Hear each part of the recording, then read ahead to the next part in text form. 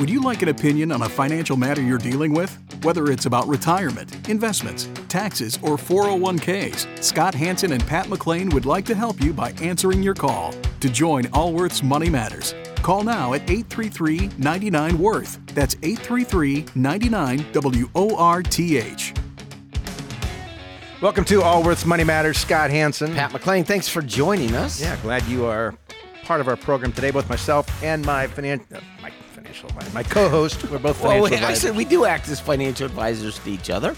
We do. That is correct. That is. Second set of eyes. Second set of eyes. What do you think about this? Yeah, but we certainly enjoy being your financial advisors on the podcast radio on the weekend. So got a good program lined up, as usual, some good calls, and talking about some things that are relevant in the marketplace. And it's this year has the last, 5 months or so? The tech stocks, the Magnificent Seven. Every couple of years they come up with some other new thing. But now it's the Magnificent Seven. And I get this, part of it feels like 1999. Little bit. Especially with the AI, NVIDIA, anything that actually has like AI. Nobody knows quite where it's going to go. We see that there's future there. We don't know who the winners are going to be.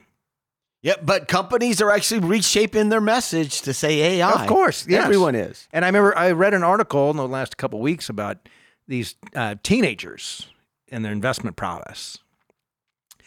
And I thought, this just reminds me so much of 1999. Was anything that was internet related shot up through the price to the moon. Yeah, pets.com. And we're seeing a bit of that now.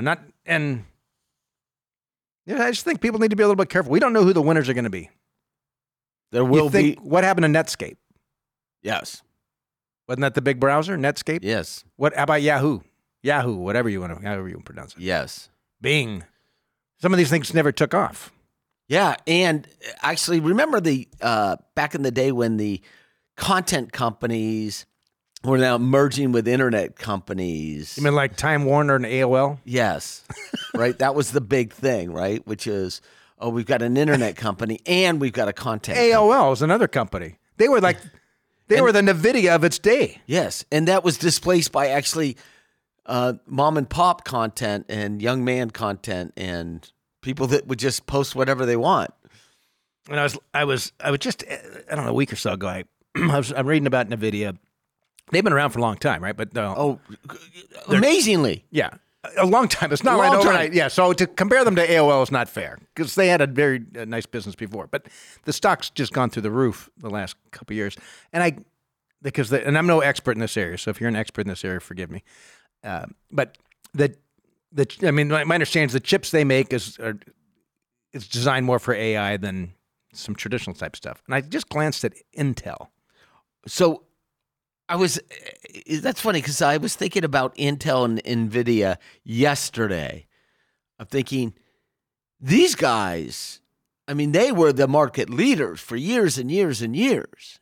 Intel. That stock has gone nowhere in 20-some years. You've made maybe the dividend of 1% or something maybe it's 2. I don't know what the dividend is. Nothing. For 20 years. That stock's done terrible the last 5 years. And the reason it was the darling in the 90s. My wife worked for Intel for 5 years before we had kids in 1991. And at that time they were on fire. And when someone would show up in the parking lot with a new car, people would joke, that $50,000 car actually cost you $1 million because that's what your stock would have been worth had you not sold it to buy the car. That's how fast the stock was going up during that time. Like it would go up forever. Correct. And it was a pretty good sized company at that time. Yes. And of course it didn't.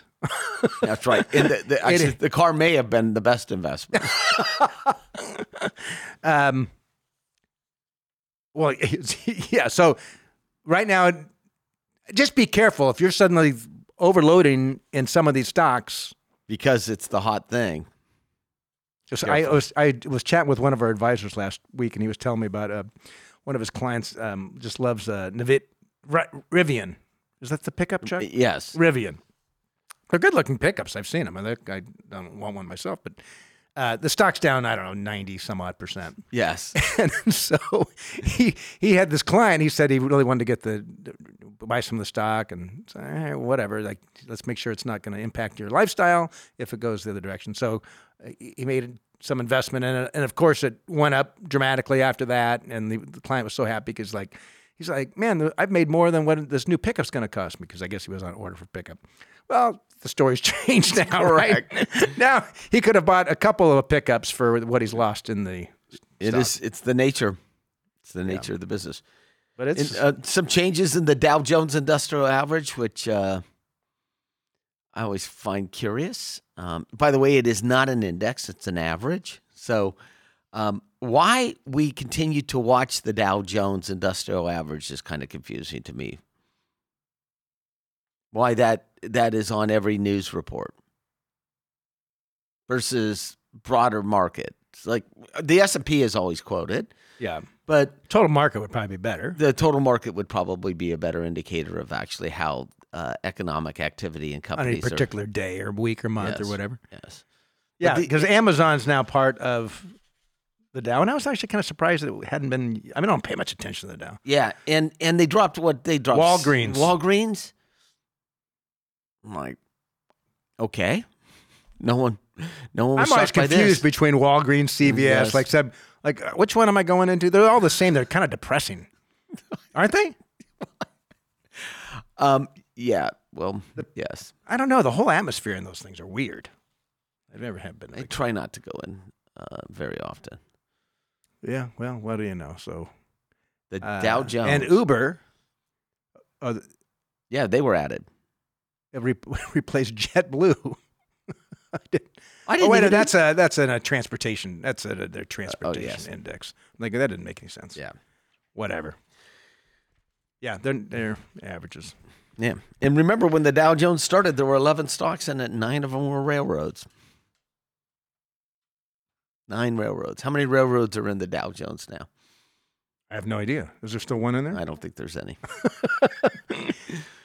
How long will Amazon be in the Dow? Probably not 100 years from now. Yeah, I would imagine they won't be there 100 years. My guess, AI is going to do things that we have no idea at this point. No one can really fathom, right? Yes. And they'll have some really interesting applications. It's scary. Scary and exciting all at the same time. Yes, scary and exciting. Yeah. But I mean, maybe AI, maybe some company will use AI, just will know what I need before I even know I need it, and I won't even have to bother clicking anywhere. Yeah, it just sends you stuff. Maybe. I had a light bulb that went out. There are all these new light bulbs now. They're hard to kind of figure out. And the writing's so small, I'm trying to read the stupid thing, and I've got old man eyes anyway, and I'm like, I can't read. You take a picture of it. Yeah. Yeah. And to figure out exactly with the manufacturer and everything. Yeah. So that was news to me. Someone introduced that to me like last year. It was just like, take a picture, boom, there. And here it is. Yeah. Comes to your house. All right. There we go. You want to take some calls? I don't know. I'm kind of enjoying our conversation. But yes. Let's start off here in California talking to Christine. Christine, you're with Allworth's Money Matters. Hi, good morning. Hi. So here's the scoop. I'm 48. I have no retirement. I've been a stay-at-home mom for 20-some years. Divorcing. Husband has retirement. I've already made the deal, whether it's a good one or not. I'm keeping the house, which is paid for. He's keeping his retirement. So what should I do? I have a little bit of money. Should I be buying an IRA? Am I too late to buy an IRA? No, you're not too late. And who decided? The question was IRA, but let's talk a little bit about the assets in the marriage. How did you guys determine who gets what? And did you have an actuary work with you, or a qualified advisor, an attorney that guided you through this? No, the retirement is not huge. It's probably honestly a little less than what the house is worth, and the house is owned free and clear. Okay. Oh, good for you. And the retirement will grow, but let me just share something for the rest of the listeners, because this is a common mistake that is made in a divorce, where people will look at two assets. Let's say your house was worth $500,000 and it's free and clear, and the 401k or IRA is worth $500,000. And you're like, okay, you take the 401k or IRA and I'll take the house and everyone's happy. No. It doesn't work that way. Well, it can, but it's not equitable. It's not equitable. And the reason, or equal. The reason is, and by the way, if that were the case, then you got the better end of the deal, because you have to bring everything into an after-tax basis or after transaction cost basis in order to compare them. So if you were sitting with me and you said, okay, this house is worth $500,000 and the IRA is worth $500,000, really the house is worth about 95% of the $500,000 because the transaction cost of liquidating, that would be real estate fees. There could be some capital gain in excess of the exemption, but maybe not. Probably not, but you would look at that, and then you take the 401k or IRA and you'd say, well, how much is this worth after tax? Well, 80%, 75%, 70%, depending on someone's tax bracket. Right. So I know that's not why you called, but very rarely do we actually get phone calls about that. For the listeners, it's really, really, really important if you're going through a separation that you actually look at everything on an after-tax if you have a good basis. financial advisor, they can run these numbers for you. I mean, I've done it a number of times over the years. I've done it with clients where they asked me to split the assets for them because they both trusted their advisor. And so anyway, so you're back 48, to the IRA. Christine. Are you back in the workplace? So I'm not, and probably neither is actually going to file for divorce for several years until there's like a necessity. So I imagine we'll just continue to file this married filing joint. So how does that also, like in that case, based on income, and I'm not really super familiar with IRAs, but it sounds like in that case it might be more appropriate to invest in a traditional IRA right now and maybe later convert it, like do the backdoor thing. I know very little. Okay. And what's the reason you're putting off the Look, formal... I understand for most people, divorce is not, obviously, that's not what someone intended when they got married, right? Yeah. and it's not the ideal, but that just happens sometimes in people's lives, and sometimes it's just the way things go. But it sounds like is this just a separation at this point that may... I mean, eventually somebody will file the paperwork, but like I don't have health insurance once the paperwork's filed. Okay. Nobody's in a rush, and obviously it's for his benefit filing taxes to continue to claim me, and for me not to go back to the workforce and want to claim the kids and things like that. So you can make an IRA contribution without. You can do a spousal IRA. That's right, unless his income is greater than 210 or something like that. Okay, so no. So that was my question. No, we're below that. Okay. I think it phased out at 190 somewhere in there. So yeah, and then yes, you can make a spousal contribution into an IRA, and Is should. that a traditional IRA or a Roth? Well, it depends on what the overall income is. Well, who's paying the taxes? I would do the Roth. You would do the Roth. Well, it sounds like you're going to continue being a stay-home parent, and he's going to and he's going to continue to work. And support the household. So if you and so he's the one paying the taxes. If you invest in a traditional IRA, there'll be a tax deduction today, which he'll receive, but you're going to end up paying taxes on the withdrawals in the future. If you do a Roth, he's not going to get the tax deduction, so he'll end up writing a slightly larger check. And then when you take the money out, it comes out tax-free. So I would do the Roth. Do you have any other IRAs? No. Okay, easy. And is this, Christine, is the motivation behind this is just so that you have some assets, given where you guys are, and at some time you might find yourself by yourself, and you want to make sure you have some retirement assets? I mean, I just want to know that there's something there. Yeah, so I get it. For sure. Yeah. So for sure, it'll be high. I mean, what if I don't have anything else besides this house when it's time to withdraw? Like, it's still going to be highly taxed, or? Well, Roth comes out tax-free. Yes, it could. Oh, well, if you don't have anything, then you need to make sure you have something besides the house at retirement time, Christine. But the answer to your question is, if you made a traditional right, IRA, Social Security, but I'll need a little something else, right? That's correct. Do you imagine you'll be living in the same house forever? Oh, no. Like that's already happening soon. And so we've decided at this time, just based on what we're doing, the income will be like split as far as like the support for our household here. Okay. With the kids. Well, then you do a Roth. I would do the Roth okay. for sure. You're my sister. I'm saying do the Roth. Okay. Yep. And you've got until April 15th to do it for 2023. Right. Perfect. Thank you. All righty. All right. Appreciate We the wish call. you well, Christine. And I tell you, divorces are always challenging financially, Yes. right? And I mean, and often, I mean, I don't tell me times. I know you've seen it. We've both seen it. We've had clients that are retired or retirement age, and they come in and say, "Oh, guess what? We're getting divorced." Oh, and you're like, "Well, you barely had enough money to begin with for your lifestyle, and now, like, who's going to go back to work?" Oftentimes, that's Often. because there's just not. Now you've got to support two households instead of one household. Yeah, great From divorce. a financial standpoint, Great divorce. try to avoid it. Devastating financially. Typically. Can be. Yeah. Not good. No. All right, we're heading to New York, talking to another Christine. Christine, you're with Allworth's Money Matters. Hi. Hi, Christine. How are you?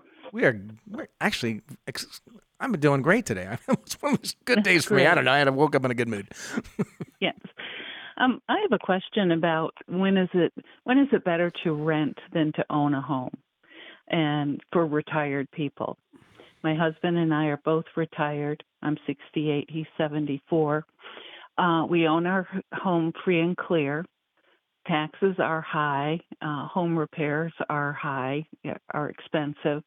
We have a cash income of just over $5,000 a month, and we do have $200,000 in mutual funds that I often pull out some money in order to pay for some of repairs and things like that with the house. And I'm wondering if I'm just sort of not making headway, and if it makes more sense as we get older, maybe to look at renting rather than owning. What's the value of the home? It's probably about $270,000. And so you're not obviously near Manhattan. No, we're north. We're north of Syracuse. Yeah. Got it.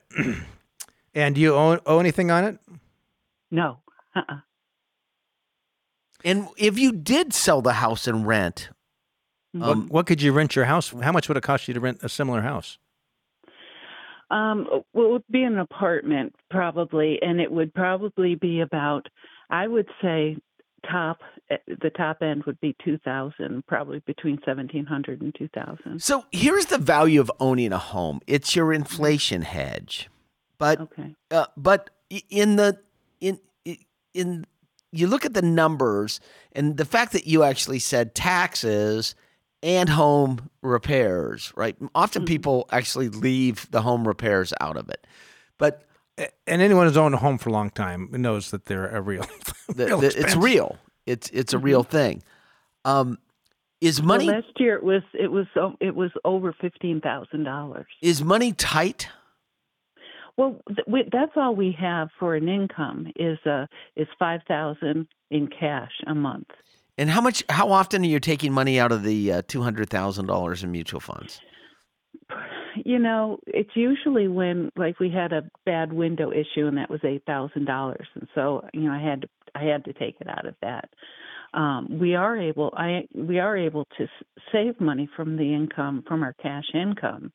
So I'm able to sort of build up for taxes, so I can pay the taxes out of what we're bringing in on a monthly basis, cash wise. And so, what does it cost you to maintain the household?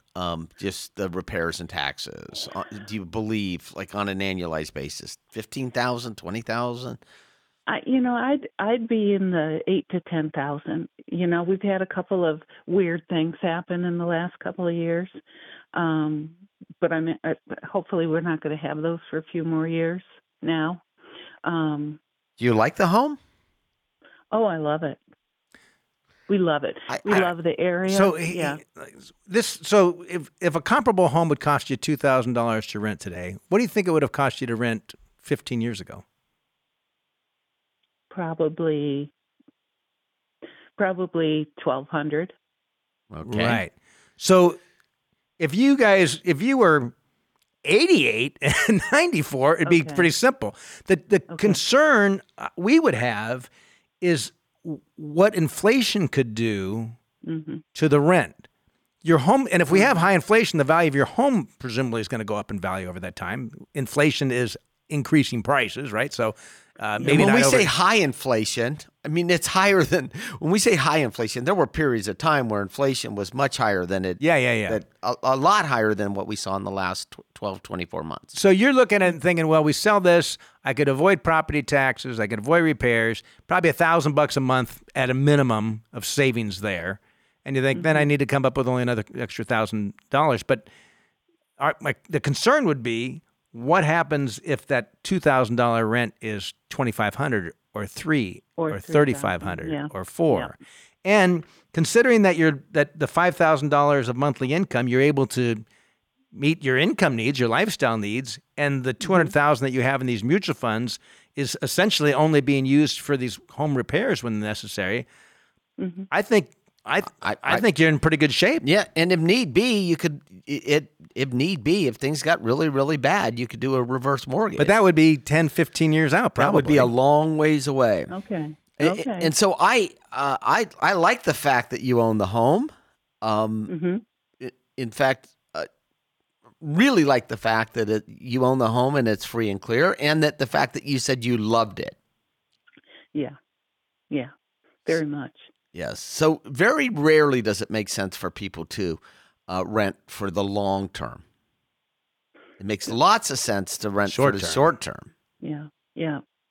Oh, I was hoping you'd say that it wouldn't really save us that much. It would be. I think it'd be worse for you financially. It would enter a new risk into your financial situation that you do not have today. Yeah. It doesn't exist for you, which is inflation. Excellent. Which is inflation. Excellent. So, if worse comes to worse, you could do a reverse mortgage, but that's years and years and years, if ever. Got it. Okay. All right, Christine. Well, thank you so much. And I assume you're both, obviously your husband would be on Social Security. Are you taking Social Security now as well? Yes, yes. And it might actually make sense for you to say, let's look at our house and let's plan, if we're here for the next 15 years, what repairs might we need in the next couple of years? Do we look at taking care of a bunch of things at once and taking $50,000 out of your savings or $75,000 out of it to get the house so you don't have many repairs? So, and remember, the difference between that is needs and wants. Yeah. Well, I tried to do a lot of that stuff before I retired. Perfect. Like the roof and that sort of thing. Perfect. You're in good shape. You're in good shape. Don't move. Good. You're better off to stay. Thank you so much. I appreciate your time. All right, Christine. It's interesting. Inflation is it's different areas. Like food costs are up dramatically. The percentage of income that the average American is spending on food has never been higher in 30 years. Yes. It's for some as a percentage of income. For some families, it is. Oh, it's really challenging. It's very, very difficult. But even things such as auto insurance is up dramatically. Homeowners insurance. And parts of it, is, in large part, is just the repairs are so much more expensive. Both home, get contractors out is much more expensive than it used to be. Cars. Getting your cars worked on. Part of that is actually due to how cars are built today. Correct. Right. All the regulations and all the stuff that has to be in it. Yes. Yeah. The technology that actually is associated with the cars. New cars now, they have some warning to make sure that you didn't leave the baby in the back seat. Like, I've rented a car recently, a brand new car. They would like a warning. Make sure you didn't leave the baby in the back seat. You have a baby? No, I don't. Okay. It's irrelevant. I don't know. I was thinking, when did you get a baby? I don't. And how does it know? I don't want a baby. How does it know? It just knows. It's just one of those. It's just there. It's they add up. Yeah, so many things and then inflation's been. The lower the income, the greater the effect of inflation, because your percentage of your income going towards basic needs is where we've actually seen a large increase in inflation. Or dining out. Yeah, that always. What? That is a pure luxury. Well, you take someone who's on the lower income side of things, Okay, working a couple jobs trying to raise kids. that's right. There's no time for cooking. They're buying McDonald's, pizza, all the healthy foods. Well, maybe it's not pure luxury. I think there's maybe for the middle class, it's a luxury. Yes. I don't know. When I first started in business 33 years ago, I packed my lunch almost every day. Oh, yeah. I used to carry a lunch often. Yes. And if I went out, it was somewhere cheap. Yes. Yeah. And normally with someone higher up in the organization, hoping that they would Actually, buy. I remember, man, my first year, I would go to Bobby McGee's at happy hour time and eat and buy a Diet Coke and eat, mow through the chicken wings, the veggies, at least twice a week. That was my dinner. At Bobby McGee's. It was a Bobby McGee's. It was a Bobby McGee's. Bobby McGee. Huh? That was the name of the restaurant. Yeah, happy hour. I'd get a Diet Coke, and that would be my dinner. I'm sure no one's playing a violin for me. We've almost all of us. Many of us have been yeah. there. Yeah. All right, let's continue on with calls. By the way, if you want to be part of our program, we tend to schedule our calls in advance, and you can join us by sending us an email at questions@moneymatters.com. Questions@moneymatters.com. We're talking with Jason. Jason, you're with Allworth Money Matters. Hello, Scott and Pat. Hi, Jason. This is Jason. Hi, Jason. Hi. Long-time listener. I just have a questions concerning Roth conversion. I'd like to run the scenario with you to see if it makes sense or whether I'm missing something. Please. Okay. Both I and my wife are 59-year-old. I'll be 58-year-old. I'll be 59 pretty soon. We're both retired, married, filing joint. We have one daughter, 19-year-old in college. For the tax year 2024, I've estimated our AGI to be roughly $160K. That's pension plus taxable interest. And so we do qualify for the American Opportunity Tax Credit, the $2,500, most likely entirely. But I'm thinking of doing Roth conversion and foregoing the $2,500. And I just want to run through the scenario. What is that tax credit? It's the American Opportunity Tax Credit for expenses going to college. Oh, yeah. Okay, thank you. Yep, college. Yeah, it's funny. There are so many credits, and they all phase out. Right. We have a software program that you can do. We do what if scenarios, and we can look at all these different phase outs at different income levels. So we can, that's the kind of programs we use when we're doing analysis on Roth conversions. From my research, the phase out begins at 160K and ends at 180K. Okay. So for the tax year 2024, I think we're good. The AGI estimate to be 160K. But if I'm doing any Roth conversion, obviously that's going to change. Yeah.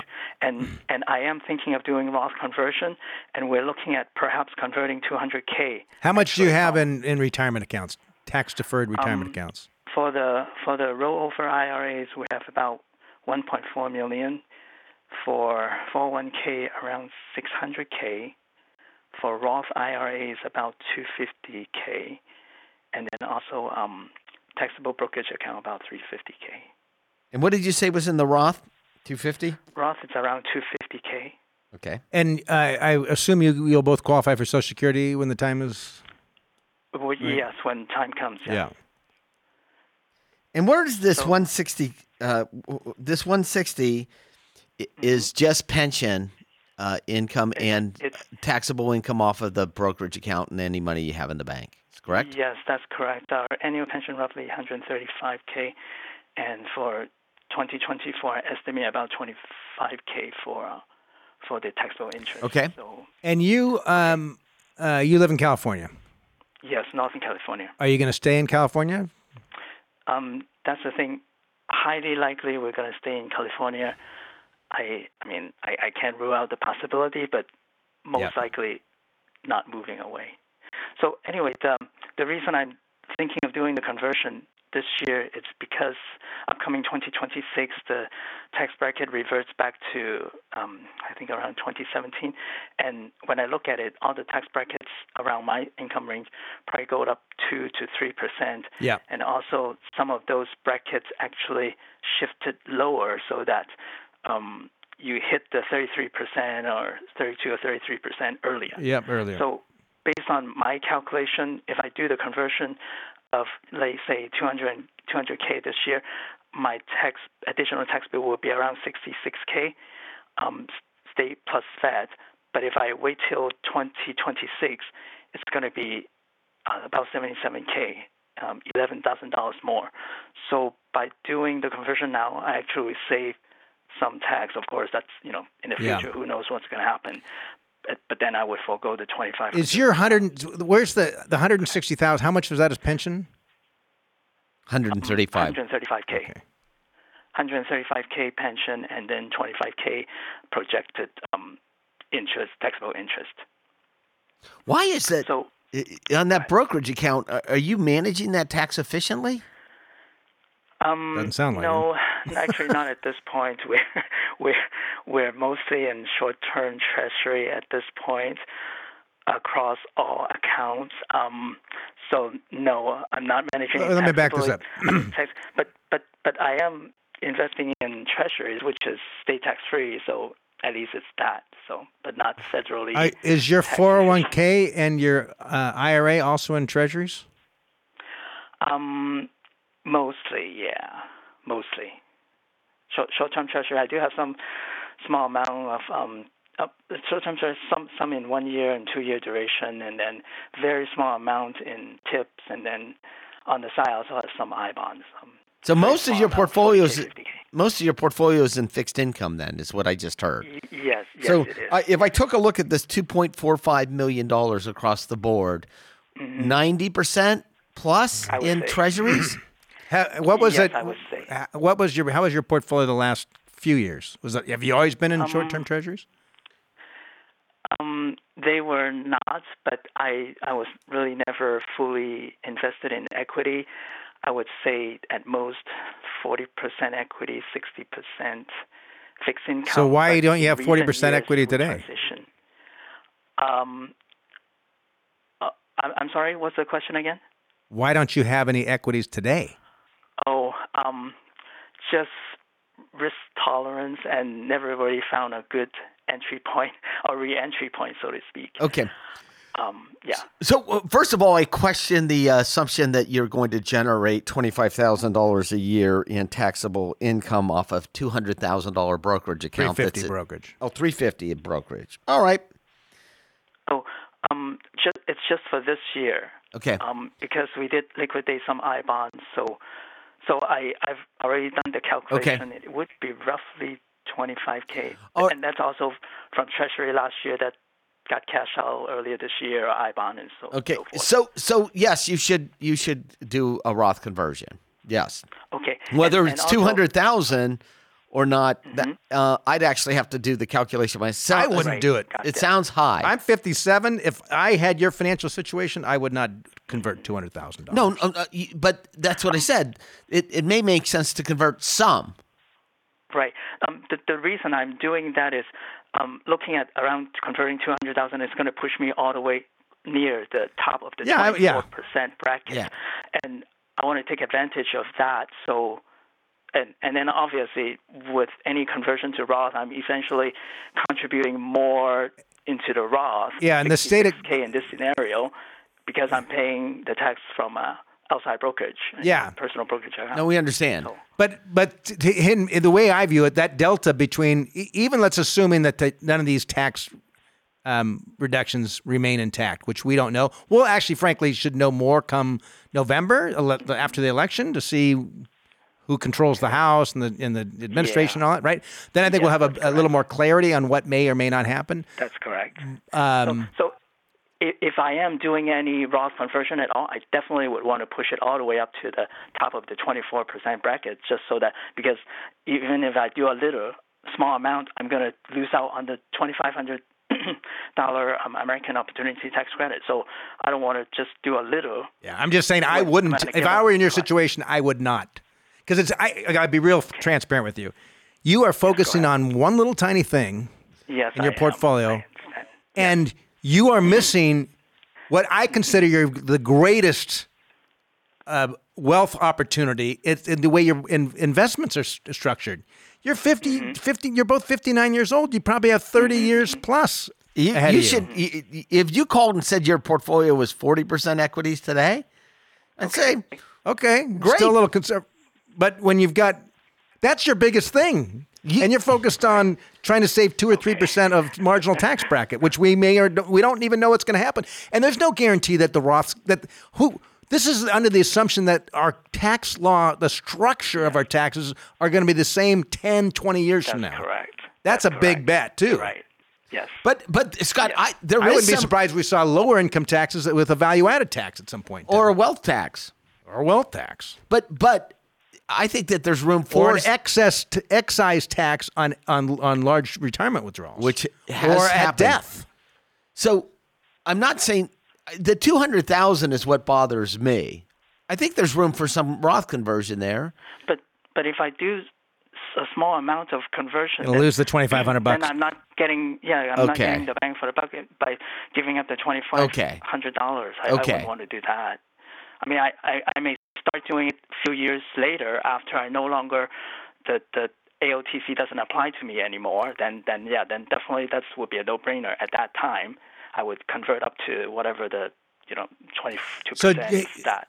But for now, here's because I have the $2,500 AOTC. Okay. Here's how I view this: if I were a medical doctor and you came into my office and were 450 pounds with diabetes and had serious health issues, right? I would say, look, we need to figure out a change in your lifestyle, a change in your mindset to have you lose weight. Otherwise, you're a dead man, right? All right. And I look at your financial situation. You're all in treasuries. Mm-hmm. Crazy, by the way. Particularly because you have a pension. Yes. Which is the equivalent of having treasuries. If I did a net present value of that $135,000 based on 259-year-olds, we're looking at $3 million plus there, right? In fixed income already. In fixed income. Yes. And in addition to that, you've got another 2.65 or 2.6 in treasuries as well.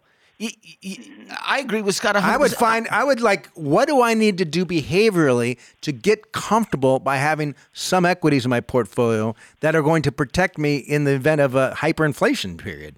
Because that's the biggest risk you've got. I'm sure your pension doesn't have a cost of living adjustment. They do. Then are you a retiree from the government? My wife is from the state of California. I'm from the federal, but my adjustment doesn't occur until I'm age 62. That's right. Her adjustment will start this coming year. That's right. So we do have some form of adjustment there. I agree. If you want to do the Roth conversion, do the Roth conversion. Whether it makes any difference in the long, I don't know. I really don't know. It's kind of like the example of the 450-year-old man with heavy diabetes that is thinking about 450 pound. 450 pounds, what I say? Whatever. Old. Okay, 450 pounds. Like, I'm thinking about getting a facelift. What do you think, Doc? Should I get my facelift? What the jowls? What do you like? So there's the issue is something completely different. Right. So with my portfolio, I hear you. Basically, it is my asset allocation, which I do totally agree. It's just that I haven't found a good entry point, so to speak. Okay. I know I can always gradually dollar cost wait. but it's just I don't feel comfortable. Go ahead. But that's the whole point. It's the behavioral thing here, but it's not. You don't feel comfortable. You can do whatever you want. It's your life, your money, obviously. But when you call a couple financial advisors that have been doing this for 3+ decades. Figure out a way to get comfortable, whatever that is. Support group, investing club, I don't know. Finding someone you really trust. That's going to have the impact on your finances, your family wealth and income. The impact there is 20x of what this Roth conversion is. Yeah, you're talking about timing of taxes for a couple percentage points. You're like, great. It's easier to calculate, though. Oh yeah, it doesn't require actually any emotional energy. No, it does. And look, Jason, that's exactly right. It's more analytical. It's just numbers on paper, right? And you're not alone. Look, this is behavioral finance. It has a much greater impact on someone's overall financial plans than the asset allocation and everything. What did you do for a living? Engineer. There, we knew that. We knew that. Because it's easy to draw lines. Well, you have it, yeah. Your very nature, it leads itself to this sort of a, right? What did you engineer, by the way? I'm an electronic engineer. Okay. There we go. Right? There we go. That is, and you're not alone. No. You're not alone. I could have told you were an engineer without even asking the question. Well, I answered that before he did, so right? I guessed it. Yeah, and so that's the work that needs to be done. Your portfolio, at a minimum, should be 40% equities. At a minimum. But the Roth conversion, do the Roth conversion. And it might, and look, there's some ways to structure it. You might say, I'm going to take, these dollars are for when we're in our 70s, and peel off 40% and say, I'm not worried about the value this year. I'm going to worry about when I'm 70. Okay. And I tell you, I have done it for clients that were very similar to you, which is, look, we're going to construct a portfolio that allows you to sleep at night because of your view of the world. We're going to take some money and we're going to put it in a IRA, self-directed, and I'm going to go 100% equities. And then I'm going to take the other half and I'm going to put it in treasuries. And once you believe that there's enough in those treasuries that's going to last you until your dying day and then some, you won't worry as much about the equity position. So if I am going to gradually move into equity, which pot of money should I start with? Roth IRA, 401k, Roth, or it really doesn't matter, or across the board? Percentage-wise, or what would you recommend? I'd do the Roth. Because you're never going to spend those dollars. You're never going to spend those dollars. Well, you might at some point in time. I doubt it. Your home's paid for, I assume.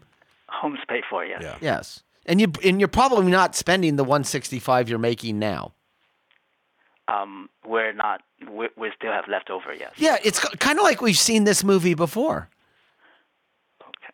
Right? All right. We're practicing advisors.